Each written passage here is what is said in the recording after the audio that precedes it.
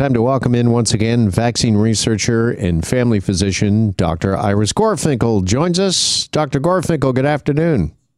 Good afternoon to you.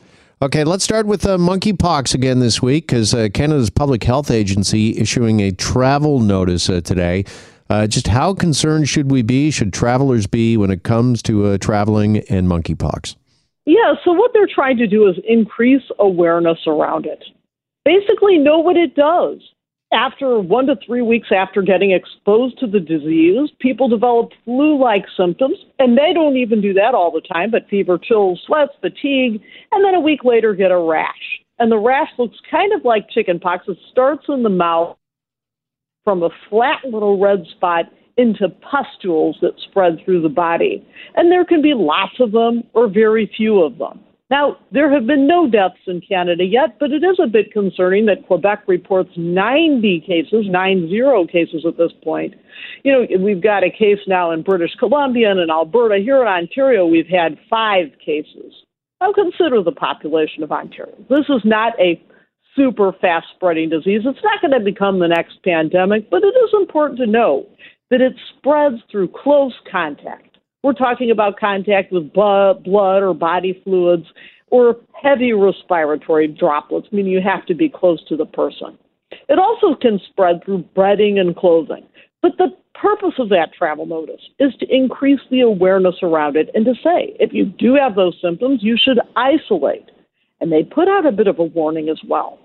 Know that healthcare in many countries is very limited right now, and they warn people about that. All right, the first case of monkeypox, as you mentioned a moment ago, in BC, detected earlier this week and nearing 100, as you also mentioned, in Quebec. Can you give us an idea where we are here in Canada when it comes to monkeypox in relation to just a week ago? Well, a week ago, we were at about half of those numbers. So the numbers have gone up significantly. But that's not to say that the doubling time of the disease is going to continue on that trajectory. It's not expected to. And what we're doing is we're vaccinating those individuals. So nearly 1,000 vaccines have been given out to all of the contacts of those individuals. Those individuals are being put into isolation. And it's interesting, we mentioned this last week, that pets in the UK are also being asked to isolate. So they're really trying hard to keep the circle of individuals who have this to an absolute minimum. Keep in mind, if you're comparing it to Omicron typically spreads to 12 people. This typically will spread to less than 1 person. It is far less contagious. Plus, we don't believe it's the same shapeshifter that the novel coronavirus is. It doesn't change rapidly. We do have effective vaccinations against it, but that's being used only in individuals who've had direct contact with someone known to have monkeypox. Okay, and for all of those reasons, is that why this is not considered to be the next pandemic? Because obviously when this first appeared in the news a few weeks ago, that was, I think, a concern of many. Well, it appeared in the news because normally you only see monkeypox in Central and West Africa. And then all of a sudden we're seeing it in a whole slew of other countries in which people have not even traveled who have it. So that's an indication of community spread. So it could be that the virus has mutated a little bit because of that community spread. In Central and West Africa, it was largely from animal to person that it spread. And now we're seeing it in these communities. So, but still, it's not a highly, highly contagious virus. People are sick, so therefore can isolate, unlike the novel coronavirus where there's asymptomatic spread, there's pre-symptomatic spread. And that's a serious problem. It's also a far more contagious disease. You can't even compare the two. All right, let's move to COVID next, because the Ontario government's last remaining mask mandates, they are set to expire, Dr. Gorfinkel, later this week. The mandate for settings deemed high risk, previously set to be lifted back in April. They were extended to June the 11th, which is this Saturday. Is the timing right? Oh, it's such a big question. So there are factors that would seem to favor it. So if you look at Ontario, our case numbers are not just at a low. They're at an all-time low since the start of the pandemic. But then on the other hand, so is testing. So can we rely on that? Well, wastewater signals are down a bit. Hospitalizations are super down. ICU are down. So all that's good. But the concern that I have is what defines a pandemic. Let's come back to that. It's where it's coming in peaks and valleys, right? So now, great, we're at a low time in a valley, but we can't kid ourselves. The pandemic is far from over. We're going to have another peak again. That peak may happen in the fall. It may happen sooner. We don't know for sure. We have a new study suggesting it's not just about long COVID, that in fact having a COVID infection may increase the risk of some 26 medical conditions over the following 12 months.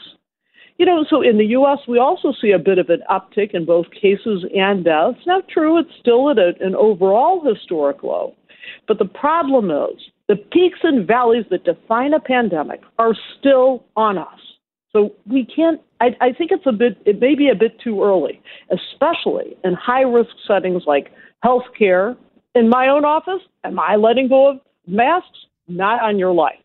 Who's coming to see me? High-risk individuals. They need to be wearing their masks. Right. I'm talking about elderly, chronic conditions, etc. Well, I was about to ask, just because the mandate is lifted doesn't mean that you have to lift your mask. You can still use your mask. Where would you recommend people, if they're trying to decide, where would you recommend mask wearing still continue for people? If you can smell cigarette smoke, that's the place you need to do it. So any public space, any space in which the ceiling is low, the air circulation is poor, the windows aren't open, the doors aren't open, there's lots of people gathering, those are places that especially high-risk individuals need to keep in mind. You got that N95? Congratulations, you're going to cut your risk. 4 out of 5 cases you won't get. Now, it's not a perfect thing, we get it. What about a cloth mask? That's going to prevent half of the cases. So if you can get your hands on an N95, that works a lot better. But this is another aspect. If we take away masks at this point, and it's really left to the individual institution to decide, by the way. So it's not to say, you'll never have to wear masks. You come to Dr. Iris Gorfinkel's office, you're still going to need that mask, period. Now, a lot of long-term care they're expected to carry through with that as well. But it's not certain at this point what the Toronto Transit Commission will do. What we know is the mandates are down, but it's left to the individual institution to determine their individual rules. All right. I also want to ask you, let's go from masks to vaccines and what is considered fully vaccinated. Is it time that we at least start having that conversation that a fourth shot, a second booster is considered fully vaccinated? I think that conversation began months and months ago. But what really is sparking it now is a new trial put out by the British Medical Journal. You have to hand it to these researchers. They looked at no less than 53 studies. Get this, 100 million subjects. I mean, it's crazy. They looked at so many people to determine what is the best way to be vaccinated. And they looked at literally how many, let me see if I've got that written down. They looked at some 24 combinations. That's the number, 24 combinations of all the major vaccines that are out there. So here's a mix and match study. And what they found is that it is a 3-dose vaccine. It's a 3-dose vaccine probably for everyone. Because if somebody has 2 doses, it doesn't lock in long-term immunity. 3 doses reduce both symptomatic and asymptomatic infections. 3 doses are key in reducing hospitalizations, and especially key in reducing Omicron. And in fact, the authors call it a requirement to reduce Omicron. So what does the Public Health Agency of Canada do? We're still, here in Canada, defining fully vaxxed as 2 doses. And you know what? They're not alone. So does the World Health Organization. But this study could turn things around because it's so well done, and comprehensive in terms of the number of people it's looking at. And basically, if you look at what's happening here in Canada, less than half of all Canadians have that 3rd dose. Now, fine, push me against the wall. It's people 12 and up. Even then, it's less than 3 out of 5 who got that 3rd dose. We are seeing significant vaccine fatigue. Like, people are happy to get those 2 doses. We're practically at 9 in 10 of Canadians who have 2 doses. But the problem is that 3rd dose. That's where the fatigue is kicking in. And I think that definition, it's not just a theoretical definition. It's a definition that may cause people to say, wait a second, I'm not fully there yet. So that definition matters, and it matters a lot. Mm-hmm. So, in fact, people are saying, well, keep it up to date. Well, up to date is 3 doses unless a person is either over 60 in Ontario, if they're from an Indigenous community, or living in a congregate chronic facility. All of those individuals need a 4th dose. Yes, it's a moving target. Yes, we may have, an Omicron-specific vaccination. I get all that. But for now, fully vaxxed is 3 doses. And doctor, getting a lot of buzz is news of this cancer trial in which every patient in the study went into remission. What more can you tell us about this study and this drug in which the cancer vanished in every single patient in the study? Yeah, it is really exciting news. But I hate to rain on the parade just a little bit. So this is published in the New England Journal of Medicine. And it's a very specific cancer called adenocancer of the rectum. Now, these patients, how many were they? Okay, there were 12 of them. And they had locally advanced tumors, nothing distant. No distant spread. So they didn't have metastases in the bones or the lungs. It was just like located in or around the rectum.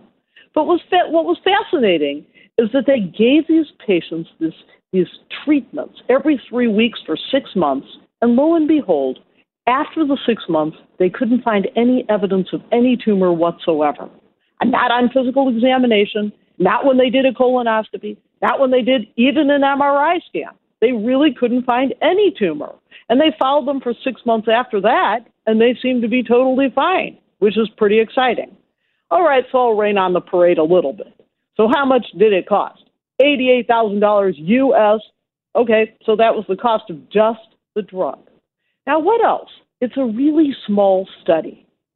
So this is a bit of an issue, right? They don't take into account race, gender. They didn't take into account other conditions the patient may have had. So we certainly need a lot more information before it's ready for prime time. But even so, this new drug is at least a proof of concept. So there were no significant side effects, which sound great. Now, usually this class of drugs, it's an antibody, actually. This class is known to cause pretty significant side effects. I'm talking trouble swallowing, trouble just, with basic muscle function. That happens in 1 of 20 individuals. But that's a problem when the study only involves a dozen people. Mm-hmm. So this is where we're at with that study so far, but it is exciting. Yeah, so this needs further study, further examination, perhaps a bigger sampling. But as you say, this is encouraging. Does this mean that we're perhaps maybe a step closer to an eventual cure? It could be, but it's a very small step. Understand, what is a cancer cell? A cancer cell is where a cell suddenly mutates and divides uncontrollably. And the problem is that cancer cells can escape the body's immunity. Now, as it turns out, it's not just one mutation. They're made of multiple different types of mutations within the same cancer. So what does that tell you? You knock them off, and then a year later, they come back. 2 years later, they come back. So this study definitely needs further follow-up. It's kind of like antibiotics. You kill off what's sensitive to that particular antibiotic, in this sense, chemotherapy. And what does that leave behind? The cancer cells that are not sensitive to that therapy. So before we get overly excited, we have to have a larger, group, obviously, and then we also need, a longer-term follow-up in that group. All right, just finally, in our remaining moments, speaking of studies, we also have new research this week that suggests that it's not just the brain telling the body what to do, but that communication actually is a two-way. It turns out, Dr. Gorfinkel, that the body has, plenty to say to the brain as well. Absolutely. When it comes to exercise, this is so cool. And I love the fact that the protein responsible for improving memory after exercise is named after me. Not really, but it is called irisin. And it turns out that when people exercise, the muscles make more irisin, and irisin then improves brain function. It improves memory. it improves the brain's ability to make new neurons. How cool is this? So these are rat studies, but they have tremendous implications. When mice produce a lot of this irisin. They exercise on the wheels. The muscles produce irisin. Irisin goes to the brain. And then what do you know? The brain winds up having more nerves in the center responsible for memory. And not only are there more nerves, there's also more connections between those nerves. So this is really impressive research that may have tremendous implications in how we treat things like Alzheimer's. Can we improve on the way we treat brain injury? So one of the theories is that irisin, this protein produced by muscles after exercise, is capable of regenerating neurons. It may calm inflammation. So it is pretty exciting stuff. Mm-hmm. Do we know how long and how often you've got to exercise to see some of these benefits? Well, we know from other studies. This is separate from irisin.